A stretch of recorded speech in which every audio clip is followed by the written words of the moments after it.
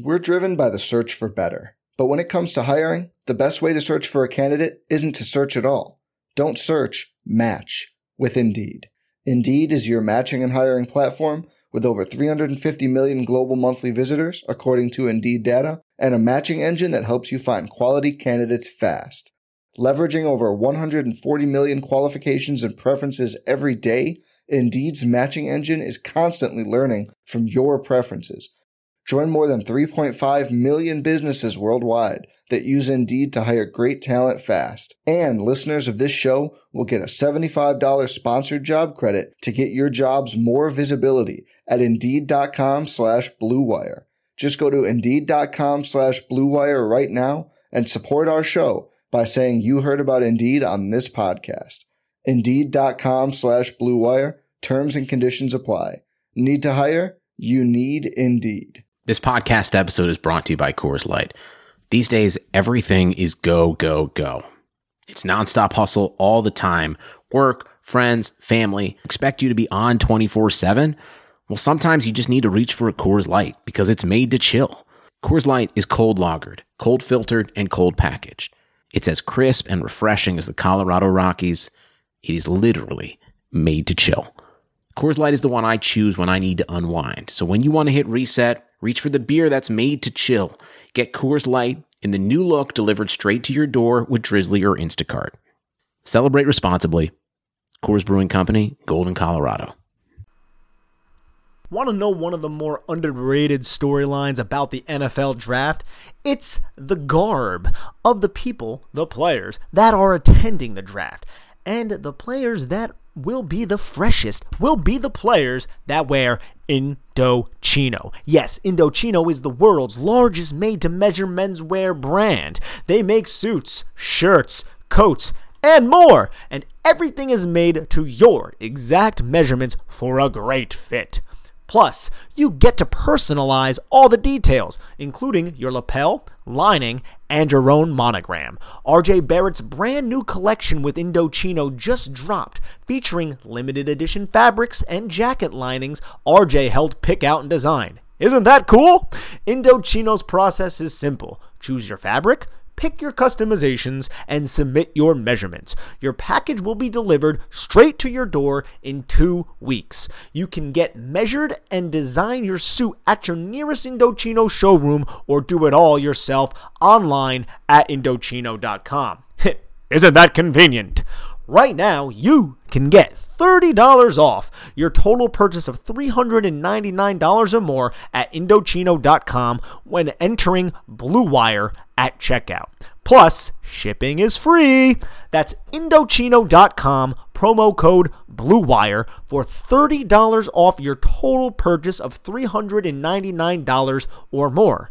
Incredible deal for made-to-measure clothing. You really have no excuse anymore to wear clothing that just doesn't fit. Remember, Blue Wire at checkout. Shipping is free. Indochino. You're going to look fresh and you're going to feel fresh.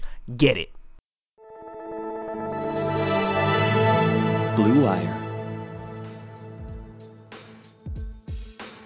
Welcome back, everyone. This is the Big Blue Banter New York Giants football podcast. I'm Dan Schneier, and I'm joined by my co-host Nick Filato. Today's show is brought to you by the awesome people at Indochino, Harry's and Roman. We really appreciate the recent growth we've seen in the podcast, especially considering how dire the Giants football season has turned. And if you want to play your part, however small you may think it is, to help our podcast grow, please give us a rating, review, subscribe to the podcast, and download our podcast on iTunes. When you listen, make sure to hit that download button because that's all we'll ever ask on your part. That and maybe your questions, because we love those. And a Twitter follow won't hurt, so you guys can hit us up there, Dan Schneier NFL, Nick Filato. Anyway, both Nick and I have now had the time to digest, analyze, and break down the All-22 coaches film of the Giants' loss to the Jets in Week 10.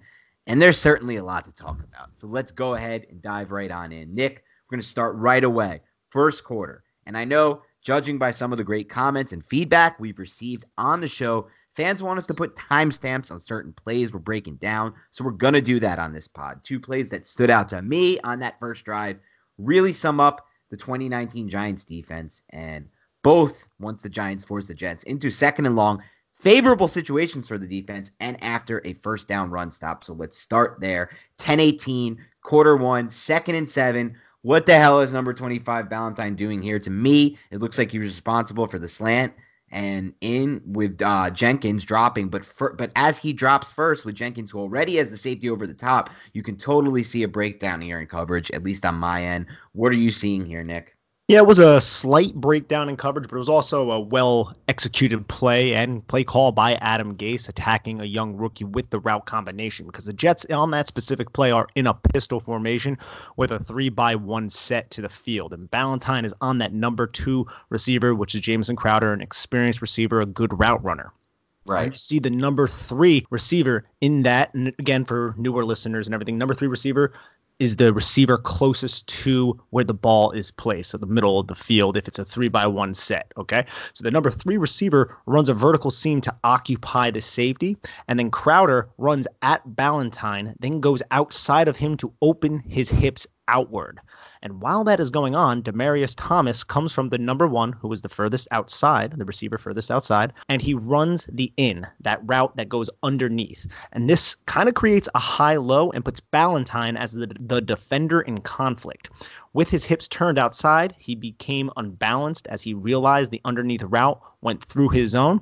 And he was kind of carrying Crowder up the field, so he had to adjust his body, and it was just an easy completion to a defender who was out of position right in his zone. And on that play, I don't know if you realize this too, the Giants seem to have man concepts to the boundary with Baker on Anderson and Mayo on Bell's flare. And then to the field, it was more of a zone concept with both those safeties rolling in that direction. Did you realize that as well, Dan? Yeah, I thought that was interesting. A little interesting wrinkle. Yeah, for sure. I mean, I thought that was a well-executed play, though, by Crowder, just kind of getting Valentine's hips opened, and then once he sees the in route cross his face, he has to flip his entire body and try to catch Demaryius Thomas. And honestly, this throw by Sam Darnold wasn't even perfect, because if he threw and hit Demaryius Thomas in stride, then Thomas could have just went right upfield and accelerated past him, and he would have ended up running into the defenders in the middle of the field, but he at least gave a little bit of a chance for Valentine to recover, even though Valentine didn't do a great job at doing that either. And that's fine, Nick. I can give Valentine a pass on that as a young player, and based on the fact that it was a nice design by Gase. But then we flip forward to 9:02, a couple plays later, 2nd 11. Again, this Giants run defense playing excellent in this game. And I said this on the first podcast. I didn't think the defensive line dominated up front. I changed my mind after watching the All-22, specifically in the run game and then also in the pass game in the second half. But 2nd and 11 here, 9:02 left in the first quarter. I just don't understand, and I want you to kind of explain to me what coverage Jabril Peppers is in here, because, you know, as the ball is snapped, it looks like he's facing horizontally with his entire body, and then he kind of leaves the vacated zone and travels upfield where there's already plenty of coverage, and this just leaves that middle of the field wide open for an easy 8-yard completion to set up 3rd and 3. So what's going on here? What kind of coverage is he in, and why is he leaving that zone? Yeah, on this 2nd and 11 play, see, the Jets were in the red zone here, and on this specific game, the Giants ran a lot of zone in the red zone because the Jets have a lot of man beaters, and we know the Giants are a predominant man team, so they ran a lot of zone coverage, and I think Peppers was kind of in a Robert-esque role, and let me explain for a second. The Jets were out in a bunch to the field, right? With the backside wide receiver tight to the formation, the Giants showed a too high look, with Peppers essentially playing the Mike role as a middle linebacker. And I feel Peppers was that deep middle hook zone defender on this play, kind of like in a Tampa 2. We've seen that in the 90s and the 2000s be a very prevalent defense. And what Peppers was doing was he was anticipating a seam route from Robbie Anderson. This is what I believe, at least. Right. Because cover 2 defenses are very susceptible to the seam, because you have both safeties flare outside, and then there's an opening in the middle of the field on the seam. And in the bunch, the outside wide receiver in that bunch went to the flat. The inside went on a snag inside, which would have drew the middle defender underneath, leaving that seam wide open. But I believe that Peppers was kind of playing Robbie Anderson, anticipating that seam, and he would have jumped on that kind of in a robber role, but it never materialized because Anderson angled his route towards the back pylon. So I think that's what Peppers' role was doing, and that was the person that he was following. Because if it wasn't that, I'm not 100% sure what he was doing. Because once Anderson broke out, his eyes were on him, he kind of looked lost. I believe that's what he was anticipation, and that was what he was doing on that specific play. I get it, Nick, but there seemed to be a whole lot of players surrounding Robbie Anderson and just a middle of the zone vacated. So I don't know if, I guess that makes total sense how you broke that down. I think you did an excellent job of that as well.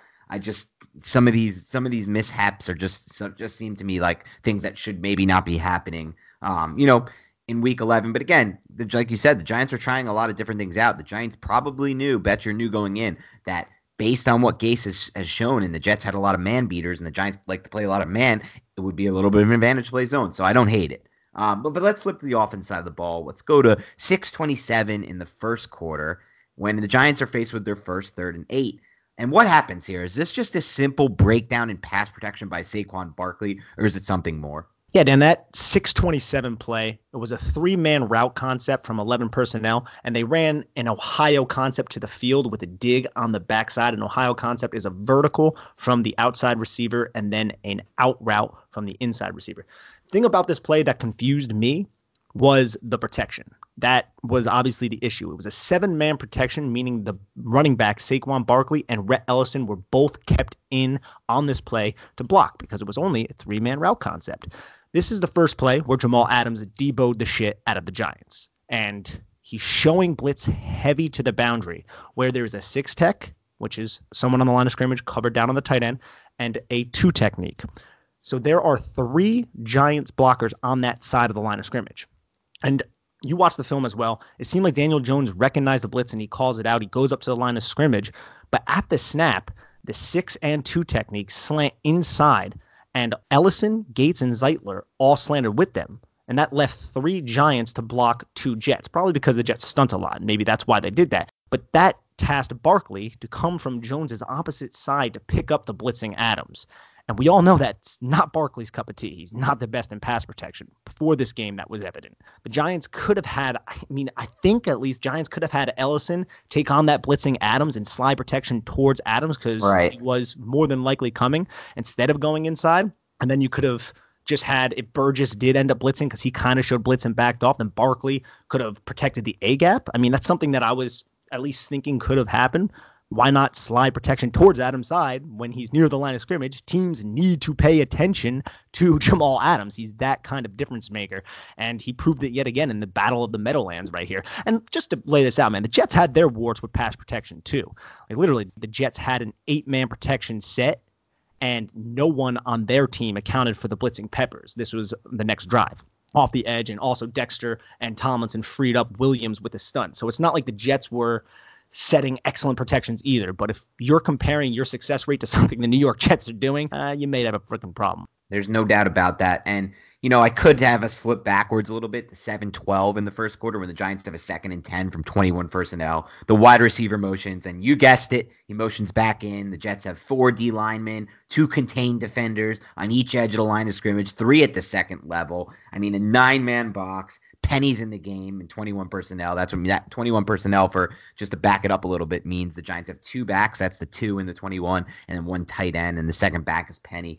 And either Penny here blocks the wrong guy, or he has no one to block at all. He just pushes himself into Pulley, the center, who doubles with Hernandez while a free defender just hits Barkley at the line of scrimmage. This is just a microcosm of the Giants' struggles with just simple run blocking, and Pat Shurmur's, in addition to Pat Shurmur's situational play calling here with the run on 2nd and 10. But we won't talk about that now, Nick, because there will be a lot of plays that I have pointed out in my notes that I have questions for you when it comes to the Giants' run game, because it was disastrous in this game. But instead, Nick, I want to throw it back to the defensive side of the ball here real quickly with 1:44 left in the first quarter. The Giants have a 3rd and 6 here. Got the Jets in a 3rd and 6. So this is an advantageous situation for the Giants defense. And to me, this play just goes to show how inept the Giants are when they have Ogletree and Bethea in space. Both overrun Crowder's crosser. He allows him for the cutback, the touchdown here after the Jets drive it down the field. What do you make of this? And is there just any hope here with these guys, or do they just need new personnel there? Just to broaden the scope a little bit, man, the Giants have made a really nasty habit of going down 14-0 recently in these games. Yeah. But yes, Bethea and Ogletree are both not good in space. And on this specific play, man, the Jets had a loose bunch to the field with the backside wide receiver just off the numbers to the boundary. The Giants are showing, man, but just like in the Jets' first drive, they switched to zone once they're within their own 30-yard line. Again, we just talked about this. The Giants like to play zone in the red zone to combat Adam Gase. So the snap happens, and the Giants drop to that cover 2 look, Tampa 2 to be specific, kind of like the same play that we went over with Jabril Peppers. And Alec Ogletree is the middle linebacker. He gains depth on his drop, which happens to be right in line with the route of Crowder from the bunch formation. But once Crowder makes that catch, that former Duke receiver has 2 people to beat, and it's Ogletree and Bethea in space. So Crowder just stops and goes inside to earn those 7 points, well, 6 points technically, for the Jets. The Giants rush 4 on that play, and if you watch Sam Darnold, he looks confused. His footwork is an absolute mess. He looks like he's having a stress conniption in the pocket. His eyes are darting back and forth, and it's not because he's going through progression. He is off base, but he just sees Crowder come outside of Ogletree's zone, and he hits him in stride, and the result is 6 there. And it's just 2 players that are a little bit long in the tooth, that aren't as agile in space, and especially with somebody as nimble and quick as Crowder. But on that specific play, man, it was another just microcosm of this defense. Not to use the same word you just used, but microcosm of this defense. Can't get off the field on 3rd down, and another result, 6 points, man. And they're that close. That's the thing on some of these defensive plays. They're that close to turning them. And that's what really makes it so frustrating. Before we dive into the second quarter, guys, we're going to take a quick break to hear a couple words from our sponsors. Talking about erectile dysfunction isn't easy. Usually, we just brush it off or blame ourselves, saying things like, I lost my mojo, or we avoid talking about it altogether with excuses like, honey, I had a long day at work, or sorry, I'm just not feeling it. But with Roman, it is easy to talk about it. With a real doctor who can prescribe real medication. It's simple, safe, and totally discreet. With Roman, you can get a free online evaluation and ongoing care for erectile dysfunction, all from the comfort and privacy of your home. Doesn't that sound fantastic? The doctor will work with you to find the best treatment plan if medication is appropriate. And Roman will ship that medication to you with free 2-day shipping. The whole process is straightforward, simple, and discreet. Getting started is simple as well. Just go to GetRoman.com/BlueWire and complete an online visit. Erectile dysfunction used to be tough to tackle, but now there's Roman. Complete an online visit today to connect with a doctor and take care of it. Just go to GetRoman.com/BlueWire to get a free online visit and free 2-day shipping. That's GetRoman.com/BlueWire for a free visit to get started. GetRoman.com/BlueWire. Humans have been shaving for thousands of years, and the secret to a great shave, it hasn't changed much. The ancient Greeks didn't need flex balls or heated handles, and neither do you. That's why Harry's doesn't overcharge you to add gimmicky features to their razors. They focus on delivering what actually matters: sharp, durable blades at a fair price. I'm not gonna lie, when I need a fresh shave, I break out my Harry's razors, I scrape my mug in my face, and you know what? It feels like $1,000,000. And you know what? Your face could feel like $1,000,000 too if you get Harry's razors. But you might ask yourself, why do I need Harry's razors when I can go and pay a bunch of money at a grocery store for subpar blades? Well, Harry's is a return to the essential quality, durable blades at a fair price, just $2 per blade. They've cut out the middleman, manufacturing blades in their German blade factory that's been honing precision blades for a century, which means you can get incredibly high quality blades at factory direct prices. Isn't that something? Harry's is super convenient. Blade refills are delivered directly to your door on schedule, with or without a subscription, and there's no risk to you for trying them out. If you don't love your shave, which you're not gonna not love it, let them know, and they'll give you a full refund. So listeners of my show can redeem their Harry's trial set at harrys.com/bluewire. You'll get a weighted ergonomic handle for a firm grip, 5-blade razor with a lubricating strip and trimmer blade, rich lathering shave gel with alloy to keep your skin hydrated, and a travel blade cover to keep your razor dry and easy to grab on the go. Go to harrys.com/bluewire to start shaving better today. That's harrys.com/bluewire. Start shaving better today. Okay, Nick, let's break down the Giants' first touchdown drive because things start to turn for the positive at the beginning of that second quarter after, spotting the Jets 14 points, just like they've spotted the Lions and all these teams before it. But what did you see from Daniel Jones specifically and the offense on this drive that you liked? Daniel Jones just battling on these third downs. I mean, the 3rd and 9 conversion on the out route to Fowler was such a beautiful pass by Jones to Fowler's outside shoulder along the sidelines. And I actually like the play call to the field side on this specific play. It was a stack smash concept with an inward pivot route by Tate as the underneath wide receiver. Jones liked the leverage the defensive back was giving Fowler, so he didn't oblige on the smash concept. So he saw the leverage that Fowler had, and he attacked the backside, which was Fowler, which ended up resulting in a first down. But later on in that drive, the 3rd and 10 DPI play, it was a too high look, and Tate was manning the slot to the field. He ran a horizontal cross, and the 2 hook defenders both dropped too far to the field, and Jones missed him coming open near the sticks, but that's not a huge deal on that play. The next play, though, was a missed opportunity, albeit the Giants score on this drive. That play action rollout from a look that everyone and their mother knows the Giants are going to run. But Shermer motions Fowler behind the inline tight end in a single back formation. And Fowler, this was a play action. So Fowler ends up running that 7 route, and the play action sucked Jamal Adams up so far that Fowler would have had an easy touchdown if DJ saw him, but he just checked it down to Ellison instead. But it was a 31-yard gain. DJ has to be a little bit more aware of what's going on with all the players on the defense. It was a huge missed opportunity that didn't bite the Giants in the ass because, again, 31-yard gain. Still, it could have been a touchdown. It's something that you kind of just want to look at. I don't want to knock him on a 31-yard gain, but Jamal Adams bit so hard. If you noticed that, it would have been an easy touchdown to Fowler. And then the touchdown play was a single back, 21 personnel. They hurry to the line to get the snap off really quickly and catch the defense off guard. And it was just a mesh concept with a 7 flat high-low to the boundary. And Slayton does an excellent job running his route and then finding an open spot right in between the zone defenders. And the defensive back was covering him in man. And he ends up moving away from the defensive back in man, finding that soft spot by the zone defenders. And it really is a play that just shows Slayton's high football IQ and mental processing. And as a throw from DJ, high velocity right on the upfield shoulder with 4 defenders around Slayton, not tightly around him, but still in the general vicinity. That's something that Daniel Jones has shown a couple times, and it's really, really encouraging for us Giants fans. Again, Giants lost this game, but I don't come away looking at Daniel Jones thinking that he made a bunch of mistakes. Would I have liked him to see Fowler on that play? Sure, but still, he's still showing a lot of positive traits in his rookie season.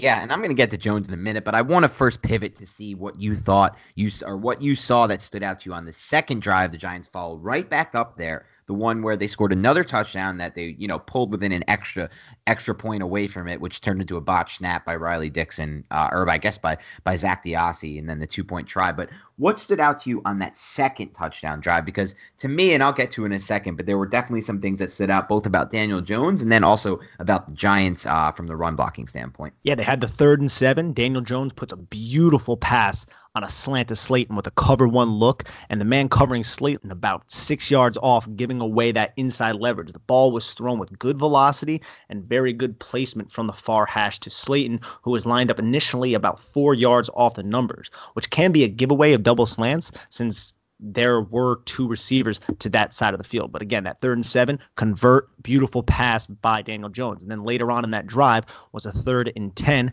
Jets show a cover 3 look, and the Giants come out in a stack to the field, 11 personnel. They run an in route by Tate, who's off the line of scrimmage, and a dino stem route from Slayton, which is a route where the receiver bends at the top of his route to give the illusion that he's breaking outside on a 7 or a corner type route, which is a way to have the corner or safety overcommit towards the sideline, but the receiver quickly sticks his outside foot in the ground and comes back inside on a post. But on this play, DJ finds tape between the zones, and it sets up that 4th and 3 slant in a cover 1 look for that touchdown to Slayton. For whatever reason, Greg Williams puts 10 of his players on the field, but the 11th player, he might as well put in outer space, because the depth that he puts that safety at is absolutely ridiculous sometimes. It's like 25 yards off the ball. That's why I think he's one of the worst coordinators in the NFL. When I was watching Jabril Peppers, when he coached up Peppers, he would put Peppers in these spots. It's like 25, 30 yards off the line of scrimmage. Like, what are you doing? What are you doing? I have no idea what he's doing with that, and he did that with Peppers, just like you alluded to, all the time. It was one of the misuses he had over there in Cleveland. But Slayton, man, what a release off the line of scrimmage, man. He gets Hairston's hips fully committed outside before planting and driving off that outside leg back inside on the slant and forcing the kid to fall right on his ass, man. And then that safety's angle was so poor because he needed freaking binoculars to see the damn guy, to see the damn catch. But it was a very nice play by Slayton. He, just continues to be precocious with his development as a 5th-round rookie, man. You got to be so encouraged by that. But second touchdown drive, tie the game up. Great looks from Daniel Jones and some of these other younger players, man. Really encouraging stuff. And before we move it on, Nick, a few notes that I had. First of all, overall, these 2 drives and then throughout the game, Daniel Jones' ball placement was once again spot on. We've talked about the ball placement a lot, but, when I rewatched this game through the All-22, I saw that his ball placement to me was not only really good, but better than Darnold's. Darnold had some flashes where he threw great balls on the run, but overall, Jones put the ball in better spots on a more consistent basis. And people like to talk about Jones's processing, Jones's mental processing. They want him to speed up in the pocket. I didn't see it, man. I don't see it. I don't see what they're seeing, because maybe there was a couple instances of that, but for the most part, it's really just when the pass protection breakdowns. And you want to talk about his processing, you have to consider that his ability to get out of these second and long and third and long situations consistently is an example of him processing fast where to get rid of the football and then getting rid of the football. You can queue up the 2nd and 13 from that drive from the Giants' own 36-yard line with 8:48 left in the second quarter after a botched Barkley run to get them into 2nd and 13. Consistently, they're playing from 2nd and long this game, and Jones shows excellent ball placement and processing to get the ball to Ellison on a quick out for 6 yards. That sets up the 3rd and 7, where he then connects on another great processing play, great ball placement for Slayton for 8 yards in the first down. That gets them out of that. If he doesn't pick up that second down where he processes where to throw that ball and throws it with great placement to Ellison, the drive stalls. And that's just what he did throughout the game. Giants went 8 of 18 on 3rd downs. He converted 6 third downs of 7 yards or longer, 4 through the air, 1 through a defensive pass interference that would have been completed otherwise, and then the 6th with his legs. And you compare that vis-a-vis to Sam Darnold and the Jets, who went 4 of 14 on 3rd downs, and it's just a drastic difference. So that's the good there on these 2 touchdown drives. But there was some bad, Nick, and I want to back it up and talk to you about the bad. So I want to start with one play that stood out to me for the bad for the Giants offense, and that's 15 minutes ago, the first play of the second quarter. Barkley, he runs right here for no gain. I want to know what the heck is going on with the blocking here. Gates takes out the contained defender. All right, that's fine. He's basically a cut block there.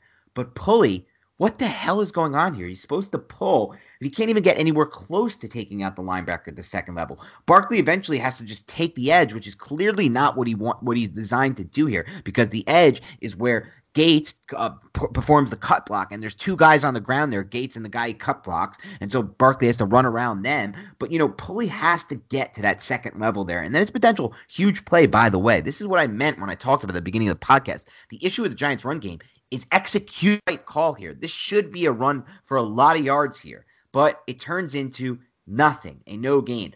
What is this just bad on Pulley's part, or is there something more to it? And that seems to be the story of the Giants' rushing game, is there's just missed execution. 1 assignment or 2 assignment, doesn't matter. It kind of just ruins the whole continuity of the entire play. And Pulley had a very, very bad game. Nathan Shepard abused him the entire game. And on this specific play, it looked like Zeitler was blocking hard down on, Quinnen Williams, I believe. And Quinnen Williams got a little bit of upfield push, and Pulley just couldn't get around that block in enough time. He just took too long to get around it. And by that time, Harvey Lange was already in that gap to spill Barkley outside to Marcus May and the other defender that was out there. And it seems like that's just the way it was this entire game, man. There was one-on-one matchups that this offensive line, this makeshift offensive line, just kept losing. And Barkley had absolutely nowhere to run. And the kid might be slightly injured, but it doesn't matter. Barry Sanders could be fully healthy out there in his prime right now, and it wouldn't matter because they're just getting hit in the backfield. Saquon Barkley's just getting hit constantly in the backfield. How many times, Dan, you watch this film, how many times did Spencer Pulley fail on a scoop block or something along those lines on the line of scrimmage, just getting out-leveraged and out-muscled? Will Hernandez had a really bad game. Obviously, Eric Smith. I thought Gates actually played better than all of them. It was really, really weird and wild, and this offensive line was just so bad against this Jets front. The Jets front, again, have respect for them. I think they're a unit that is undervalued by the general public who watches football. But sure, man, the Giants offensive line, again, a lot of backups, they were just outmatched. Yeah, and sure, the Jets D-line is underrated. They have a good defensive front. It's a funnel defense that they can stop the run because of that. It's just like Tampa Bay, who has the best run defense and one of the worst pass defense. But Spencer Pulley had one of the worst games I've ever seen for his center. He was the lowest graded Giants blocker, and I know you gave Gates some credit. He was the second best Giants blocker, Gates. They actually gave this is according to Pro Football Focus, they gave Zeitler first, and I think that's actually fair and on par with what I saw, Nick. I do think Zeitler, and you could say Gates, you could say Zeitler, they both played good on that right side. But as for Pulley, man, I mean, he was – I'm hoping this is rust because some people were like, oh, put Spencer Pulley in. He'll be better than Halapio. This will be fine, guys. Like, it's not even close to fine. And he was okay in the back half of that 2018 season. But I don't know why this offensive line has regressed so much. They're running the same crap, the same inside zone junk. They should be better at this, but I guess it's new guys playing together. Maybe it's the rust for Pulley. But there's another play that has my attention, and once again, it's Pulley again. This is on the next drive, I believe. It's 9:29, second quarter. They end up scoring, by the way, on these drives, by the way, guys. But that is not because of Shermer running the football in these bad spots, or not always in bad spots. It's not because of their run execution. It's because Jones consistently is getting this team out of second and third and longs, which is going completely under the radar. Do you know how hard it is to get to move an offense when you're in second and third and long all the time? Anyway, 9:29, second quarter. I'm getting heated just going back into this. 1st and 10, the Giants 39-yard line. Pulley just destroyed here. It's a shotgun handoff running from Jones's right to left. Why is Pulley blocking down here? This is my question. Why is Pulley blocking down here to the left? And why are they running from such a tight formation here? Those are my two questions there, because it's a total blow-up play here. Yeah, Dan. There was a motion right before the snap, and looked like it could have been a zone read type play, but they hand the ball off, and Spencer Pulley's actually not blocking down on this play. They have, to the play side of the formation, Nathan Shepard is in a 2-eye technique, which means that he's on the inside shoulder of the play side guard, who is Will Hernandez on this play. And they tasked Spencer Pulley to scoop block him, which essentially means Spencer Pulley needs to move his body to the outside shoulder of Nathan Shepard and seal him away from that A and that B gap from the play side, essentially. But Nathan Shepard, and I got to give it to him, and I loved him when he was at Fort Hays State. I thought he was a really, really good player coming out of the draft that year. He gets off the ball so quickly and beats Spencer Pulley to the backside A gap, and Spencer Pulley fully overextends himself and just did not expect Shepard to move like that. Moves so quickly, Shepard totally beats him on that scoop block and just locates Barkley in the backfield for a huge loss. And that wasn't the first time you saw him do this to Pulley, Nathan Shepard. I want to say Nathan Shepard was suspended for a lot of this year, and I think he just came back last week, and man, did he make his presence known against the Giants. And another thing about Kevin Zeitler, actually, Zeitler, he did have a good game, but I want to say it was the second play of the second quarter. He did get put on skates by Terrell Basham, a kid out of Ohio a couple years ago who was drafted by the Colts, and I just realized the Jets ended up picking him up a couple weeks ago, and I was like, oh, that might have been a good pickup. But he got put on skates, and that forced the incompletion. That was with 14:30 left in the second quarter on a 2nd and 10, and put Daniel Jones in a 3rd and long situation. But other than that, I did feel Zeitler had a pretty good play. I just wanted to add that in, or pretty good game. I just wanted to add that in there because I didn't get a chance to touch on him. Yeah, no doubt, Nick. And listen, I could go into a lot of other plays here that really were just disasters. I mean, even on this drive, 2nd and 10 from the Jets 45 with 7:03 in the second quarter. It's just another Pulley disaster here. But I want to fast forward a little bit before we get to the second half here, because it feels like the Giants wasted an opportunity with 1st and 10, a minute 25 remaining in the second quarter from their own 44. This is a prime position where you can get some points where you have a quarterback who's hot. But instead, they're on their own 44. It's 1st and 10. So what does Patty Boy try to do here? It's a Barkley run up the middle. The Giants get 2 yards. The clock rolls. The hope for that 2-minute drive and that last second field goal, whatever you want out of it, it's just shattered. And you got to know your personnel here, Pat. You got to know your personnel. Give me a break. The Giants look like they have no clue what they're doing on this play. 33 for the Jets. Adams loops around. Zeitler tries to pull, completely misses him. Instead, runs into the back of a Giants blocker who's locked in, engaged in with the defender, and Adams blows up the play. But, even if Adams doesn't blow up Barkley in the backfield here, it's at most a 6-yard gain here. So what the hell does that get you there with a minute 25 and the clock rolling from your own 24?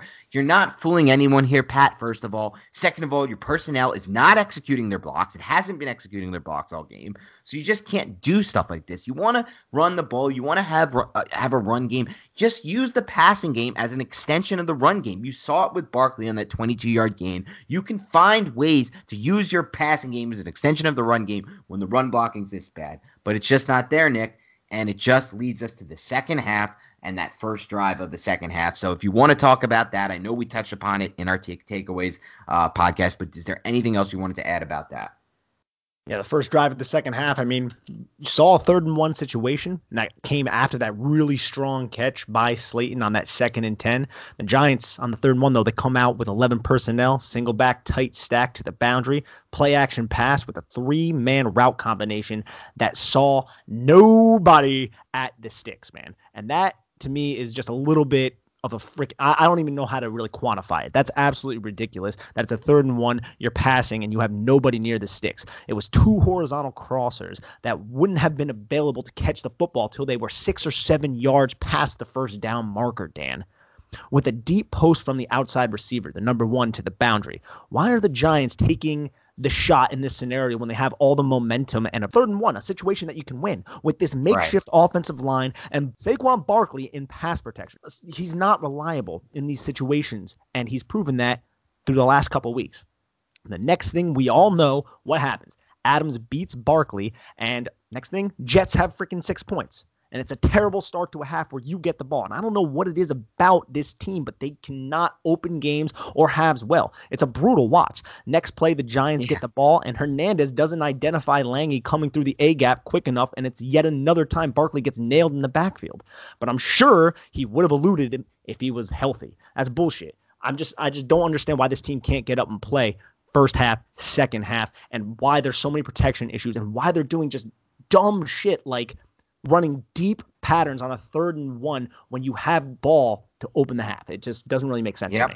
Yep, and I'm usually for taking these aggressive shots, but not when you have 3 reserve offensive linemen in. And people didn't want to call Pulley a reserve lineman. Well, he was the worst lineman on the field, including Eric Smith in this game. So just think about that. Take a step back, because Smith was not good in this game, and think about that, because that's how bad it was, and that's how much they re-signed him this offseason.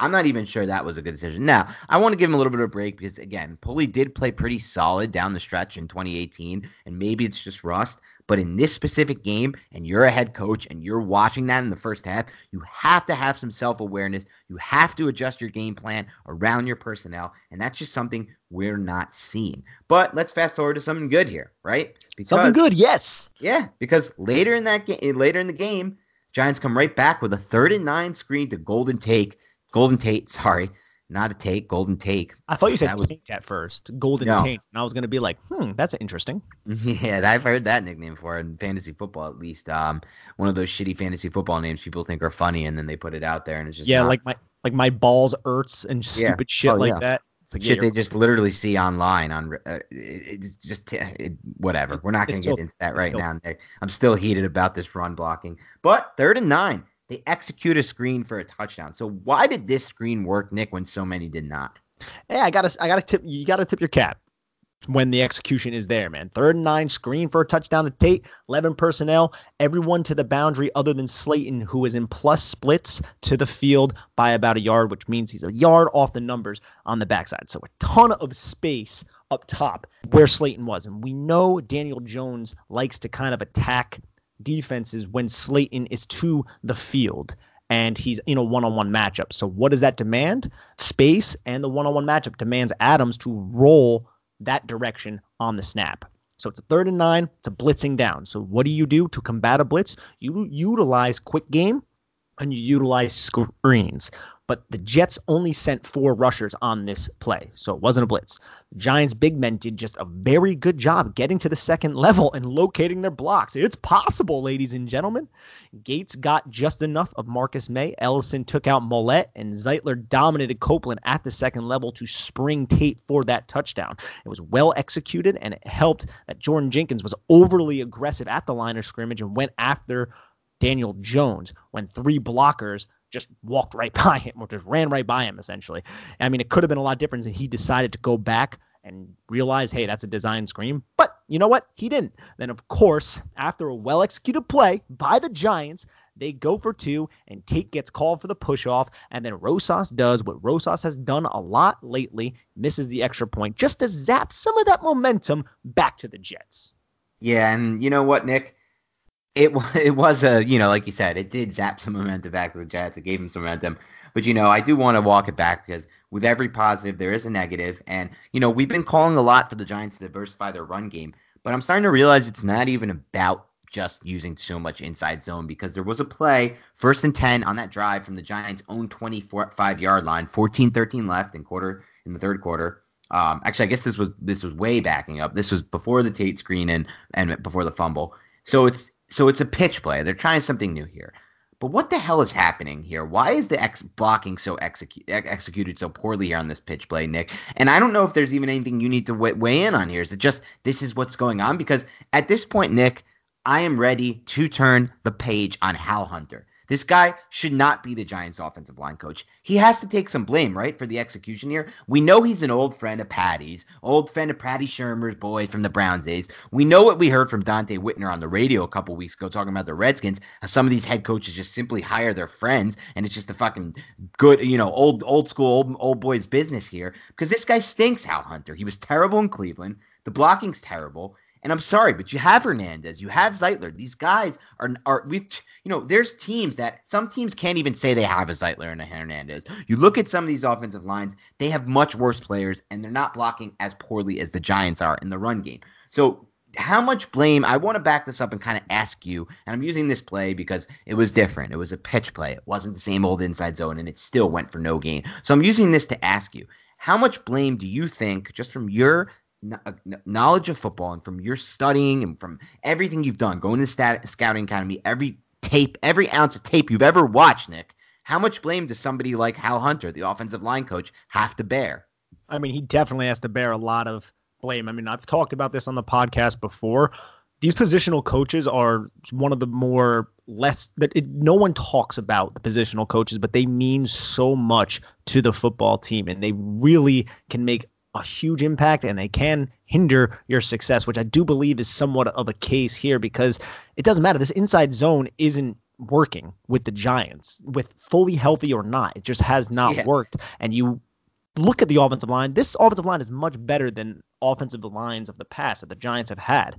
I mean, we're talking about Eric Flowers starting at left tackle and all these things. I mean, I'd take Nate Solder any day, and I'm sure a lot of you would. Nate Solder has not been perfect, but you have to look at coaching. Why is this offensive line kind of had a lot of miscommunications? Why can't they get to the second level? Why aren't they executing these ace and duo blocks well to hit a guard and climb to the second level? Why is that transition not simple? I watch a lot of football, guys, and I see a lot of teams run similar schemes, and they just get to the second level. It's not always just a talent thing. And while I think the talent can be upgraded at some of these positions, you have to look at coaching at some point. And on that specific play, I believe I referred to it before, that wasn't even a power concept, though. There was no puller. They had the lead blocker in Penny on that play, but no one ever pulled, and Hernandez was blocking, and he was just late to identify Lange. That was a really good play by Lange, number 44, going through that A-gap right past Will Hernandez. But I want to see some power concepts. I want to see some gap concepts. I want to see some true, this is where you're going to run the football, and then you pull and you seal and you block down. And it's not always just this inside zone, but we just have not seen that a lot with Pat Shurmur. Yeah, and like you said, for all the Giants fans who think you can just pour all our assets into Thomas with the first pick in this new draft, or sign some guys, use all your money, use all your assets on the offensive line. It's only going to get you so far because they have upgraded from a talent standpoint from where they were at. And like I said, there are some way worse offensive lines in the NFL. You're looking at one of them, the Jets. And obviously they weren't able to run on the Giants either, so it's not a good example. But there are some if you look around. Even the 49ers with injuries on their offensive line, lost their 2 tackles, are still running the hell out of the football. So a lot of it's coaching. A lot of it's Shermer coaching. A lot of it's Hal Hunter, I believe. And I think, that might be the cross that comes to bear. That might be who we see lose his job this offseason. But you never know because he's a good friend of Shermer's. They work together in Cleveland. And that's how the NFL works these days. These coaches are hiring their friends. And it's really just a true disappointment. But let's flip it over to some positives here because one of the most positive plays of this entire game came in the third quarter. Again, we're still there. 7:28 to go. Giants have the ball, 3rd and 11 conversion. What did you see here that gave you that inspired some serious hope about Daniel Jones and the Giants offense? So this play came right after Tate stopped running on the play action rollout. That would have been a touchdown. And again, that can't happen from Tate. I'm sure he beats himself up because that was actually a really good throw by Daniel Jones. Great ball. You see Tate slow down thinking the play was over, that there was going to be a dump off, and then he just quickly accelerates. And there's 3 defenders around him. So Golden Tate, he knows that was a mistake, I'm sure. He's got to run through that. He's got to run through that, and that ball would have been caught. And let me say this, Nick, for anyone who's questioning Jones' arm talent, that throw should sell you on his arm talent. Exactly. So go back, take a look at that throw again. He's rolling to his right, throwing from a completely off-balance platform, and that ball has perfect touch, drops right into the corner of the back of the end zone. If Tate runs that through, that is one of the best throws you're going to see on the entire tape of Daniel Jones in his rookie season. It's going to be the best throw. It's going to beat that throw he made to, I believe, Slayton in the first game against Tampa where he's rolling to his left and throws that deep post back into space. It's going to beat that throw. It would be the best throw on his tape. So I didn't want to cut you off, but go back into it. But I just No, it's beautiful. And if anybody wants to go and watch that play, it was a 2nd and 11 with 7:35. But let's talk about the next play, that 3rd and 11. Giants were on their 36, and they were content with just getting in field goal range in this situation. They came out in 11 personnel, shotgun, and run Ellison up the seam. Since the Jets were playing a lot of too high, like we said before, that they want to obviously occupy that seam. But Slayton was left one-on-one against Hairston. And DJ puts the ball outside and away from the coverage. Again, another beautiful pass and very strong and firm hands by Slayton to adjust to the pass and then pluck the ball out of the air. But the other 3 receivers all ran about 4-yard curls, which tells me the Giants were content with taking 3 here and going up 22-21. But Jones trusted his receiver and goes for the first down. And I absolutely love to see that from Jones. And I love to see him put so much trust in his fellow rookie when there were much easier completions underneath that would have still netted points. But again, in classic Giants fashion, they follow that play up with a dumb illegal formation penalty. Yeah. And let's be fair, that drive does end well when Jones throws the touchdown to Tate. And this may look like a simple throw to you, but that ball placement is perfect because it gives Tate it puts in the exact spot for Tate to just not be, moving to his left where another defender can come up and chop him down. He's able to pivot and go right upfield. So I think it looks like a simple throw, but it's a great throw. And then it's followed up. I'm sorry, go ahead.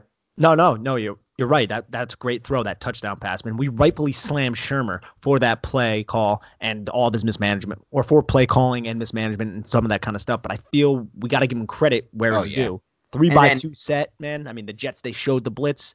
And, I mean, it was they were able to combat it, man. Yeah, and then I didn't mean to cut you off there. If there's anything else you want to talk about that specific play. I can go on about the play. How did they get Tate so open in the middle of the field there? I mean, the Giants, that one play, man, Jets show the blitz. They bring 5 in a one-high man coverage, and the Giants go back to they used it earlier in the game, a double China to the field, a double China cut route concept, which is a 3-man route concept where the number 2 and number 1 receiver run in routes, and the number 3 runs a flag or a corner route over the top of it. So the Giants go back to that double China, which they used earlier in the game, and that clears out that deep safety who followed that 7, that corner route, and allowed Tate to be in a one-on-one matchup in the middle of the field. The number 2 from the backside took his defender into the end zone, and the number 1 just stayed at the line of scrimmage on that play. It was just Tate versus Poole on the in route, and Tate ended up winning. Again, Very nice ball by Jones, like you said. I mean, it was a short pass, but still, man, upfield shoulder allowed Tate to continue his path away from the coverage and into the green grass to go and get 6. You want to know why Daniel Jones is the only rookie quarterback to have 4 touchdown passes in two games of 4 touchdown passes and 300 yards in the same game? You want to know why he's converting 6 third downs, 7 longer? It's because of the ball placement. It's underrated, goes unnoticed a lot, but like you said, that ball had zip. That ball hit the exact part of his shoulder that you want to lead to the touchdown, and then he followed it up on the 2-point conversion with what I thought was his best throw of the game, pretty much off balance. The rush is coming in, and he leads, I believe, Fowler up the field to the corner of the end zone with the ball that drops right over the top. And he did that too with Kyle Phillips right in his grill. Eric Smith right in his grill. Like so much touch anticipation. You're throwing your receiver open. You have a linebacker or it was a DB right in between you. You have to put it right where it needed to be. And he just put it there, man. You had to put it in a specific spot, had to use touch. All things that people said Jones might struggle with, he showed it on that play and ended in this game in general. Yeah, and that's when the Giants get momentum in this game. That's when this game should have been won. And then right away they followed it up with a 3rd and 8. They get the Jets into a 3rd and 8. And boom, I love the blitz call here by Betcher. Bang, Darnold has no chance on this play. The momentum is all with the Giants here. But then they get the ball back. Finally, with the lead in this game with 1:42 in the third quarter, it's a key drive here to keep the momentum that they just got. But they go 3 and out with a sack on 3rd down. What happens? What I want to know is what happens here on the 1st and 10 with 1:42 when Jones looks to nearly get picked on that route up the left hash. Was it just a miscommunication with Slayton, or what happened here? Jones almost throws 2 picks in a row, actually. 1st down, empty, set, 11 personnel with Barkley off the numbers by about 5 yards to the field, and the Jets are in a cover 2 zone. Giants ran a hitch vertical to the boundary with the slot running the hitch, but it was read well by Austin Blaisian. I believe that's how you say his last name. I'm not 100% sure, but we're going to go with it. Who almost high points the pass that was intended for Slayton. I mean, Blaisian read Jones's eyes and cheated up Slayton's stem because he was going to be the underneath defender, but he was reading Jones's eyes and he saw that he was eyeing Slayton down, so he rides Slayton up his route to almost come away with the interception. And I mean, that would have been a really acrobatic catch, but you would like for Jones not to just eye Slayton down there, maybe look at that underneath receiver who was a little bit open as well. And then the next play, 2nd and 10, 21 personnel. Jones tries to thread the needle to Tate in between the zones of Copeland and Burgess. Lucky Burgess didn't come up with that pick there too, man, because DJ stared Tate down from the snap at this one, probably because the defender over top of Tate at the snap bailed to a Tampa 2 type of coverage high in the middle of the field for a hook zone defender. So he saw the person who was originally covered down on Tate bail, so he thought maybe he could get Tate. But the zone defenders were obviously on top of that and knew that was going to happen. So they were waiting for that to happen, and Jones almost was baited into an interception on that specific play as well.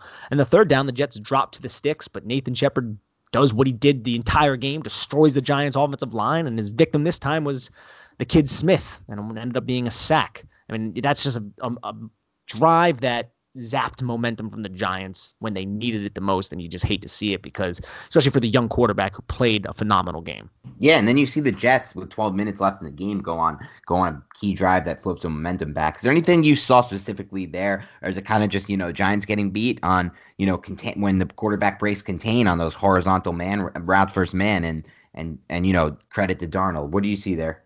I mean, the Giants were struggling covering Sam Darnold on the move and those move the pocket type of plays. I mean, Sam Darnold broke contain and he moved on his own very, very well, and the Giants seem to just not be able to cover that. I don't know if it's something to do with the Giants just not positioning themselves at the proper angles.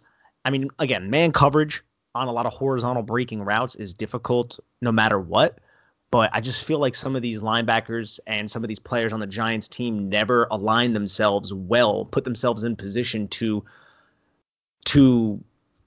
knock passes away and just kind of get PBUs against opposing quarterbacks in these types of situations. They always find themselves a little bit out of position, and maybe sometimes it's because they cheat up and try to hit the quarterback if the quarterback does kind of rush, so they are put in conflict, but it just seems to happen. And on that 3rd and 1, play to Griffin, it was a move the pocket play action rollout. And then there was the 1st and 10 play to Thomas where Buchanan didn't feel him cross behind till it was just a little bit too late. That was just another play that was not good for the Giants defense, to say the least. And it looked like a pretty bad rep by DeAndre Baker, too. Do you know what play I'm talking about? Yep. Yeah, it looked like a bad rep by DeAndre Baker. I mean, because Thomas, he sold a vertical hard, and Baker bit and couldn't recover on the inside cross. And it looked like Baker was toast on this play, and it looked hard to watch because it seemed like he gave up. But I don't know if he was expecting Buchanan to continue to carry Thomas. But Baker seemed to just give up. But a little bit later in the game, fourth quarter, of 4:50 left, it was a similar look, a play action cross to Thomas against Baker. But on that specific play, similar coverage, at least it looked like it, Peppers picked up the cross. So it begs the question if it was on Baker, that previous play, or if it was just Buchanan not picking up the inside breaking route and just kind of piling on to a much maligned player in Baker and everyone just kind of blaming him. But it might have been that he was supposed to pass it off to Buchanan. Buchanan just didn't pick it up until just a little bit later because you see Buchanan kind of realize it and then react on that 1st and 10 play. Sure, and that's going to happen, obviously, with someone like Buchanan who's getting used to the players he's playing with. But even before that, let's back it up a little to even get to this point where the Jets are in position to take the momentum in this game. We have a drive where the Giants have the ball. 1st and 10 from their own 25, 14:52 in the fourth quarter. They got another chance to get this thing back. They have the first down play. It's just – I don't know what's happening here. It looks like Hernandez and Zeitler are trying to get to the second level. I just don't see how this play can ever work. I'm so confused by it. It's no gain. We don't have to break it all down, Nick, because we've gone over this run game. But it puts them in 2nd and 10. Eventually, they get into a 3rd and 10, and Jones has to scramble for 11 yards. But eventually on this drive – but is there anything – I think you noticed something specific on that scramble from Will Hernandez, who we both agree has regressed this season and didn't have a great game. Is you want to point that out? Yeah, Hernandez had a really bad couple plays in that specific drive. I mean, the previous play, Slayton was open, but Jones just couldn't get the ball off because Quinnen Williams bullied Hernandez back into his lap, essentially, which forced the incompletion, and that ended up setting up that Danny the Maniac moment, if we want to give it some kind of nickname, the 3rd and 10 run, and picks up the first, taking hit after hit, showing a lot of testicles, but you take one too many of those hits, Dan, you're going to get hurt. That scares me a bit. But the next freaking play, though, man. Halfback zone stretch, and Hernandez is in the backfield again, being pushed back by Foley Fatukasi on this play, who is very underrated. But still, he needs to have some anchor. Get some push. The running back, injured or not, he can't do anything in these situations. See if this becomes a trend, because the next play, 2nd and 14, empty set with a hitch from the 2 and a dig from the 1 to the boundary. Jones can't complete the pass because Jordan Jenkins is in the lap due to Hernandez not holding up at the point of attack. Will gets pushed right into Daniel Jones to force another incompletion. These are 3 plays in the game. Hernandez didn't execute his assignments while forcing the Giants to punt. I don't know what is up with him, but I mean, I don't remember Hernandez being a player that lacked sand in his ass last season, but he certainly did on this drive, and it cost the Giants a big opportunity, man. And it's just time consecutive plays on this specific drive against different players from different alignments, run or pass, it didn't matter. It really just was a struggle. I mean, on that 2nd down play, you could see Hernandez uncoil his hips and try to use all of his power to hold up Jenkins, who just keeps trugging his feet and backing him into the pocket. And granted, it was a tougher assignment than usual because Hernandez was blocking Jenkins coming from a wide position, so Jenkins had a little bit of momentum. But still, man, you need your guard, good offensive guard, to step up in that situation, have sand in his ass, and Hernandez did not on this drive. Without a doubt, Nick, and his regression is something that's seriously concerning moving forward. But, that drive, like you said, it ended in a punt. But there's 12-12 on the clock there. You gotta, as a head coach, feel confident in your team after Jones gets you out of a frickin' 3rd and 14 with a 12-yard pass to Slayton that you put him in by running a stupid play to Barkley that had no chance of working for -4. Just a crap 1st and 10, -4, horrible run executions, hopeless play. By this point of the game, it's the frickin' fourth quarter, Pat Shurmur. Realize what you have there in the personnel with Eric Smith and Spencer Pulley out there missing blocks left and right. And don't call that frickin' play. But you're in there. You're in that 3rd and 14. And Jones gets you 12 there. It's 4th and 2 with 12-12 from your own 44-yard line. Go for it here. Take the momentum. There's a play in your damn playbook that will get you 2 yards. And guess what? It's so hard when you spread and you go empty set in the NFL. It's so hard as a defense to stop like 5 hooks there. I mean, Jones can diagnose one of these stupid hooks that's going to be open on a goddamn 4th and 2 with when you go empty set there. Use that play call it. You're going to get the first. You're going to keep the momentum, and it's a different ballgame because we talked earlier about that Jets drive right after this punt. And that sealed the game. That changed the game. And it's the Jets. I get it. They're 1-7. The Giants were 2-7 going into this game. We're not playing for a Super Bowl here. But these are the type of coaching decisions that will matter in a season if Jones progresses, if the Giants roster progresses moving forward, and if they're competing for games to make the playoffs. These are the type of calls as a head coach, the situational coaching that kills you as somebody who's following this team. It has to kill you. It makes no sense, too, because earlier in the game, from their own 39, he goes for it on 4th down from a similar situation. It just doesn't add up here. I don't get it, Nick, and that's why that drive happened. But before we touch on questions from the listeners here, are there any other players you want to talk about in this game? Is there any other you want to touch on the Giants' final drives that failed? Or just, is there anything else you want to get into? I want to talk about a couple of players. I do believe Leonard Williams, and I wanted to actually ask you, did you feel like after watching the film that Leonard Williams, I was way wrong on Williams, from that, I like I said, I was in the press box. Yeah, you were in the press box. That's a different angle. It was not easy to see 99 from my spot, but when you watch on the All-22, he was clearly the Giants' best defender in this game, I think. Yeah, I thought Leonard Williams did really well against this Jets offensive line, especially against the pass. I thought Alec Ogletree had a couple plays for those who want to watch on Game Pass. In the second quarter, 12:26 left. Second quarter, 11:06 left. Second quarter, 1:49 left. But he also had his warts because, hey, it's Alec Ogletree. That's going to happen. I thought B.J. Hill had a few reps that were really good. One, I don't have the exact play, but it was towards the beginning of the second quarter where he just bullied his lineman back and forced Le'Veon Bell to just totally go off script, and it was a very nice play. He doesn't show up on the stat sheet for it, but it was one of those things where he just got upfield using that strength and just totally blew the play up. Somebody else got the stat, but you know what? Football's a team game. And then there was another one. I want to say it was the fourth quarter, 8:27 left. B.J. Hill had another nice play on that specific one. And then there's Dalvin Tomlinson, man. And I feel like I'm becoming this big Dalvin Tomlinson fan on Twitter. And I don't necessarily mean to, but he just keeps making plays. He keeps winning one-on-one matchups. He keeps his chest clean. He establishes inside hand placement. He uses a low center of gravity, explodes through his hips, and constantly defeats blocks to help this Giants rushing attack. And I really like what I've seen from Tomlinson. And it's one of those things where I don't know if he'll be retained as a New York Giant, but someone's going to get a really good run defender, and he just keeps popping on film, and I'm sure you see it too, my man. I do, and I think that he actually can be retained. I think the way this thing might go, especially with the way they're playing this out, where B.J. Hill only got 18 snaps and Tomlinson got a lot. And if we want to get into snap counts, there's some things that really surprised me. Rhett Ellison. I say we do, yeah. I mean, Rhett Ellison got fewer snaps in this game than freaking who's this stupid tight end who was horrible, by the way? Caden Smith, who I thought was atrocious as a blocker. I'm seeing something different than anyone else. I mean, I'm just gonna take a quick look and see what Pro Football Focus, horrible grade for him as a blocker here too. He was one of the lowest graded players, but he got 40 snaps compared to 34 for Ellison. They had used a ton of these 2 tight end sets, 12 personnel. It did not work ever unless they passed the ball. It almost never worked in the run game, and that was weird to me.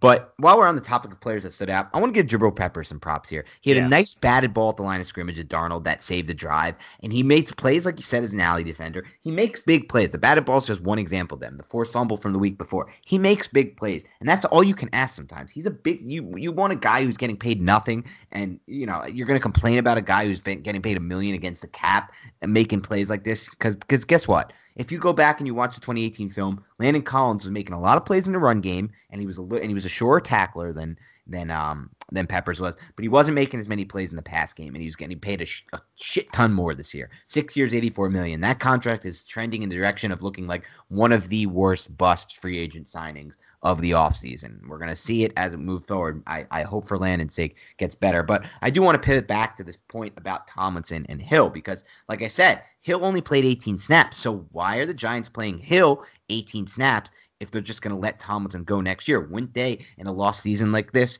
try to get Hill on the field more, try to see what they have there, et cetera, et cetera? What I think is going to happen is Hill's under contract for cheap.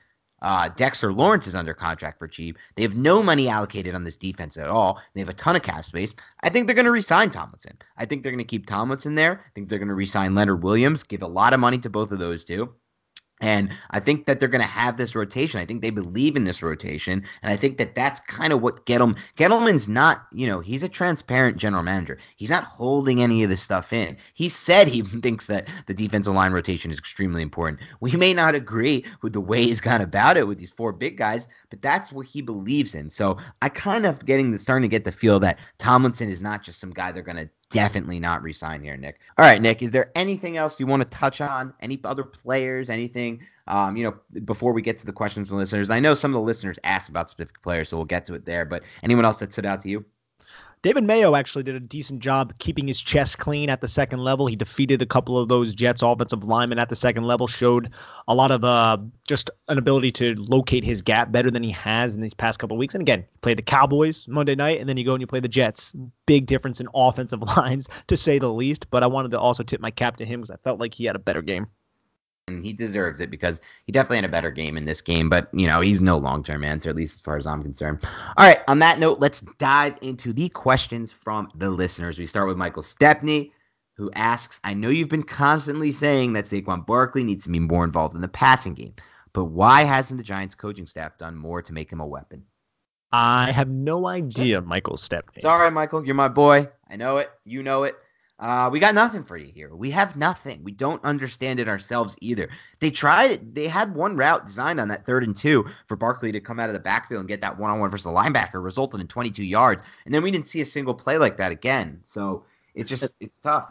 And that was a really nice play call, too, because you had Barkley one-on-one against the linebacker with obvious man coverage. You had both receivers running slants and in routes to create that traffic. And Barkley doesn't even need the traffic necessarily because he's such a good athlete, far superior than any of the linebackers on the Jets roster. I do not know why the Giants don't do that. And I think the easy scapegoat answer is, oh, well, he's injured. But they weren't necessarily doing that when he was fully healthy either, quote unquote, depending on how injured he is. So exactly. I'm not 100% sure. Exactly. Okay. Michael also asked, Darius Slayton, this is more of a statement. Darius Slayton, he needs to be part of the present and future Giants core. Actually, guys, if you throw it back like 4 or 5 podcasts, maybe 3, 2, I don't know how long ago it was, when someone asked me fantasy football wise, Darius Slayton or Golden Tate, I said Darius Slayton. No one thought that would be correct. And I said, like I always find most important in fantasy football and in the NFL, whatever you want to call it, is rapport, chemistry between a quarterback and receiver. These guys have been practicing since rookie minicamp together. And lo and behold, Slayton gets 14 targets last game, 10 receptions, and is clearly the number one right now for Jones. So I think, yep, you're right. He needs to be part of the present and future. He's already corrected a lot of the mistakes people thought he would have coming into the NFL. He's shown as a better route runner than people thought. His hands are better than people thought. He's aggressive. He attacks the football with 2 hands. I love it. I think this good is at the line of scrimmage. That's another great at the line of scrimmage. Huge underrated part of his game is he's able to win at the line of scrimmage with his release and his hand fight. Like it's very, very encouration for Giants. This is a player. They found the player here in the 5th round. And God forbid, as long if Brian Conley doesn't tear his ACL, I think they found 2 starters in round 5 in this draft class. So it's pretty good stuff from that standpoint. D. Goodman asked, this may be a project for the bye week, but how many of Jones's fumbles are him expecting a blitz or a pass rush to be picked up as he gets hit, and he gets hit as he throws? And how many are balls that he has in his hand and he loses as he's tackled? Yeah, it's definitely a better question for the bye. I mean, something we'd have to take time to look at, right? Anything jumps out for you there, Nick?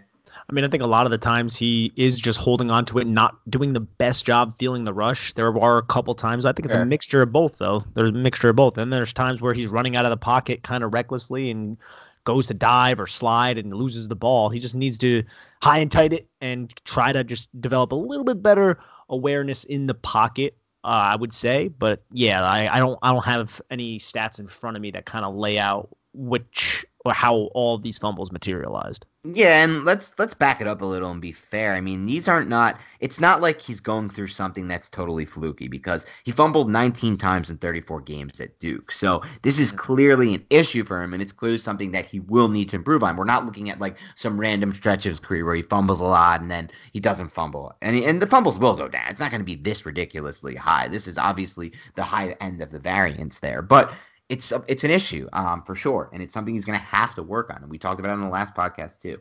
Okay, Jim Henry asks, I understand there's a lack of talent on defense, but who has improved on defense through the first 10 games? Specifically, I want to know if the answer is Carter, Tomlinson, Lawrence, Peppers, or Baker. Also, Sam Beal played 10 snaps on defense. Did the tape show you anything on Beal? I see a lot of improvement from Tomlinson on this season. I think Lawrence has slowed down from the beginning of the year, but he's still making a lot of plays in the run game. Yeah, he's I just still like him in this game. Yeah, exactly. And then Carter, I feel like, is very, very good against the run in comparison to where he was at last year. He kind of drops his body weight a lot, because remember, this guy's like 6'5". He's very, very long, sets his base, establishes a long arm, and then keeps his chest clean so offensive tackles cannot get into his body and kind of dominate him that way. So I feel like he's doing a much better job at that. I still want to see more against the pass. I think the traits are there. He just hasn't put it all together yet. Peppers still has some mental mistakes, but he's so damn physical and so damn important to this defense. It's not even funny against the run and even in the pass. Yep. Yeah. And then as for Baker, his football IQ is just not there right now for this defense, and it's very, very evident. Still shows a lot of good traits, but it's just not there mentally. I don't know how he got along at Georgia, because that defense seems pretty complicated to me. But I guess they just had him like on an island in press man the entire time.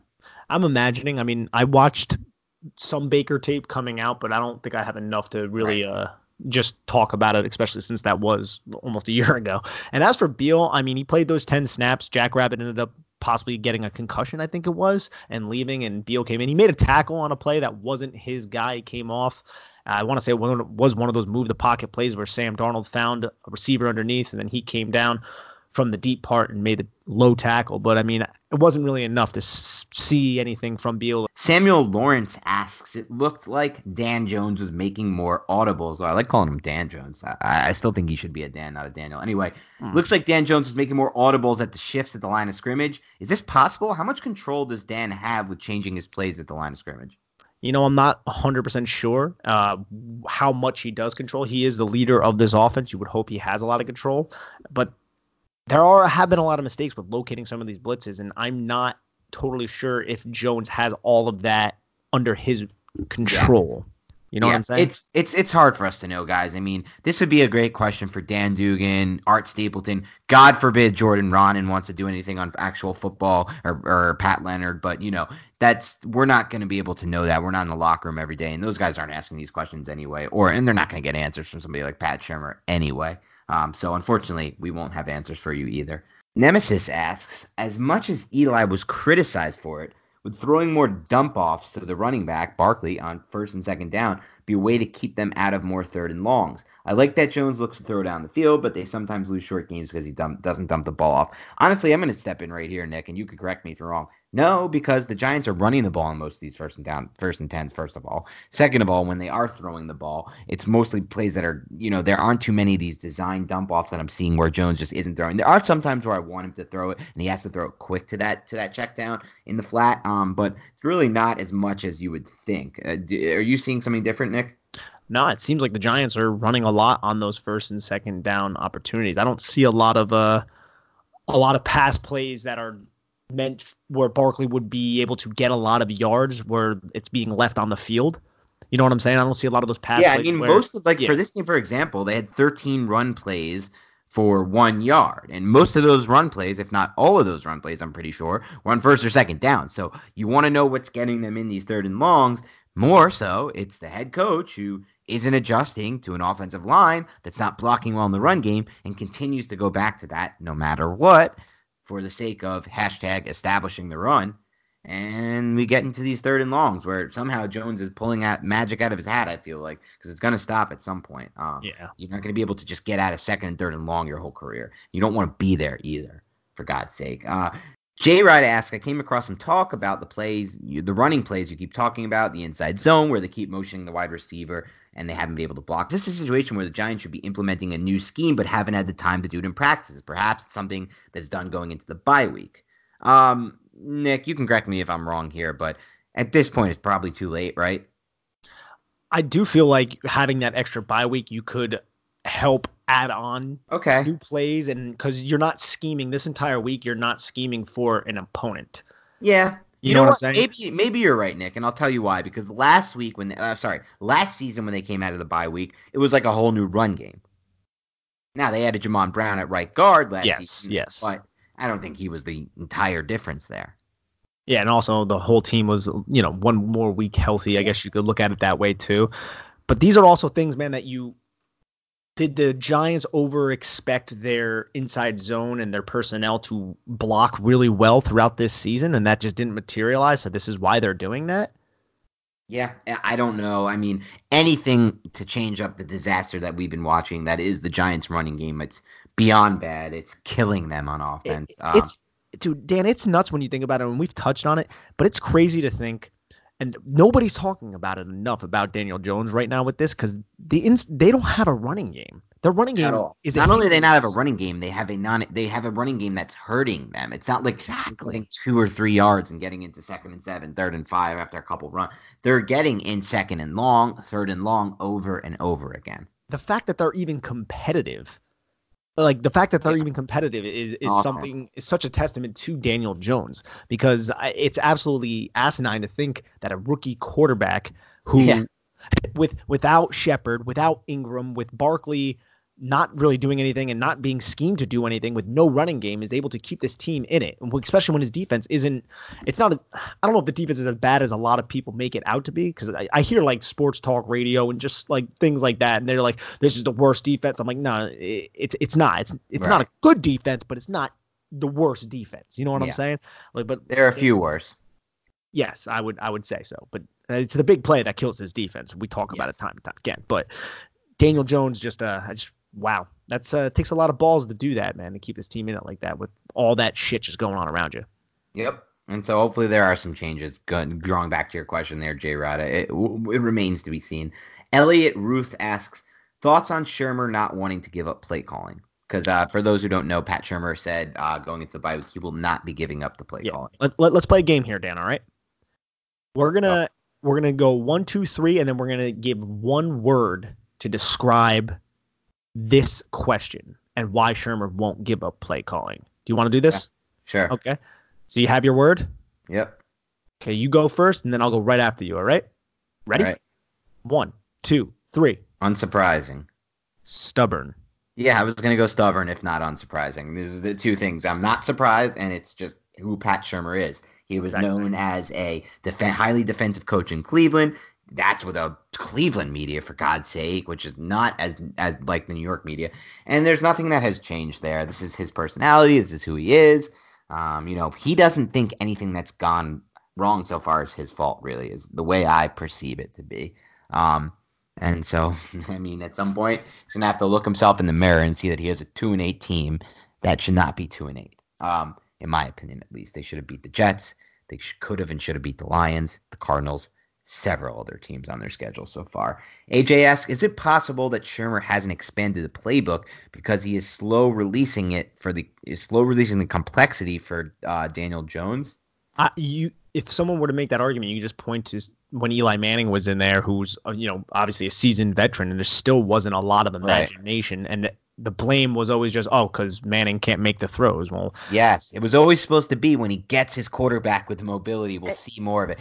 In this game, the craziest thing was, Nick, I'm not trying to cut you off, but the craziest thing to me, and I have to get this out, is that when they do freaking design rollouts for Jones, he's reading it and he's either taking the run if there's nothing there, or he's making these throws on the run. Like, he was an excellent thrower while rolling to his right at Duke. Why the hell are they not utilizing it? We saw it on the ball to Tate, where Tate didn't run through it, what should have been a touchdown. That ball had he threw it awesome. The arm talent on that ball was excellent. Like, he throws a great ball rolling to his right. Utilize it. I have no idea why they don't utilize more move the pocket type of plays and get him into some space and just kind of do what every offensive coordinator is doing against the Giants defense and seeing success. I don't know why we don't do that more often with DJ.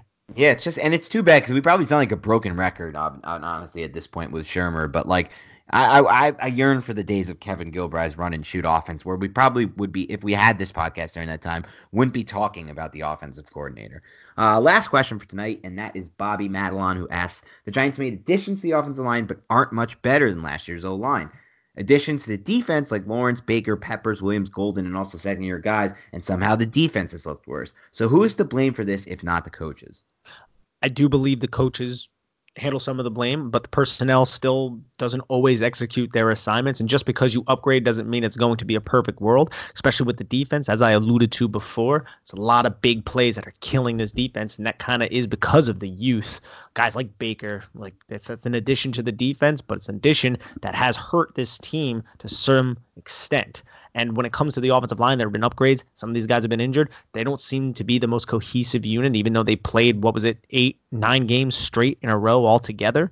And it's just, they're just losing to the other team. The other team is outplaying them in some of these games. And sometimes it doesn't, you can't analyze it in a vacuum. Like, oh, you upgraded, so it has to be better. There's just much more context, much more nuance that needs to be looked into with these certain situations, especially when you talk about management of the game and play calling and all those other things. Yeah, for me, offense side of the ball, Bobby, offensive line, I'm pinning the blame on two people here. I'm pinning the blame on Pat Shurmur, and I'm putting the blame on Hal Hunter. Shurmur puts the Giants' offensive line and running game in horrible situations, and Hal Hunter, just what the hell's going on here? They gave you more talent. This offensive line should not be regressing. As far as the defense goes, yeah, you named some additions, but all these guys are young guys. And again, the Giants have the least salary cap space of all 32 teams allocated to the defense. For me, the argument begins and ends there. There is not a single playmaker on this, premier paid playmaker on this defense. Nobody who offenses fear. There's no feared edge rusher. They have a miserable second level of the defense. Total miscommunications with young guys in the secondary.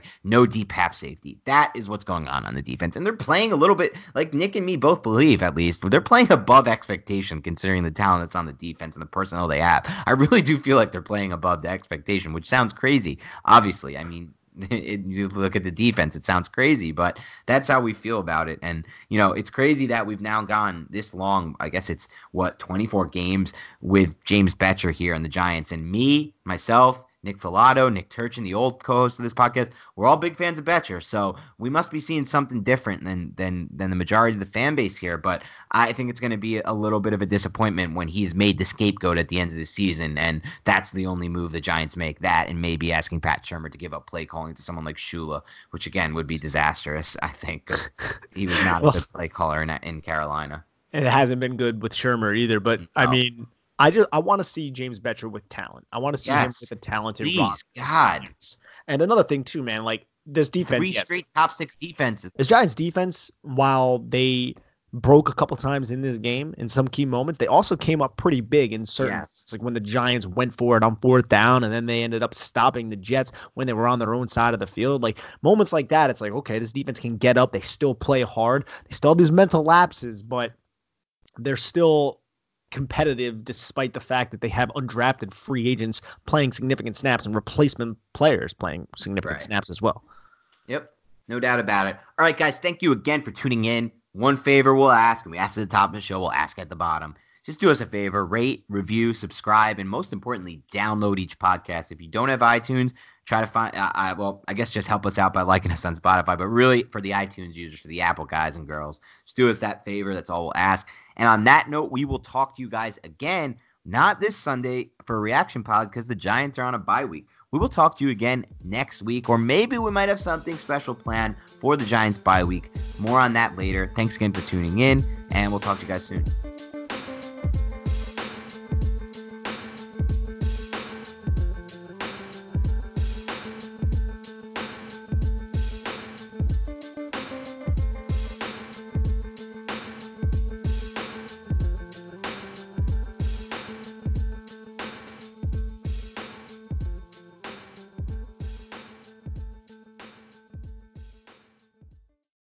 For the ones who work hard to ensure their crew can always go the extra mile, and the ones who get in early so everyone can go home on time, there's Grainger, offering professional-grade supplies backed by product experts so you can quickly and easily find what you need. Plus, you can count on access to a committed team ready to go the extra mile for you. Call, click Grainger.com, or just stop by. Grainger, for the ones who get it done.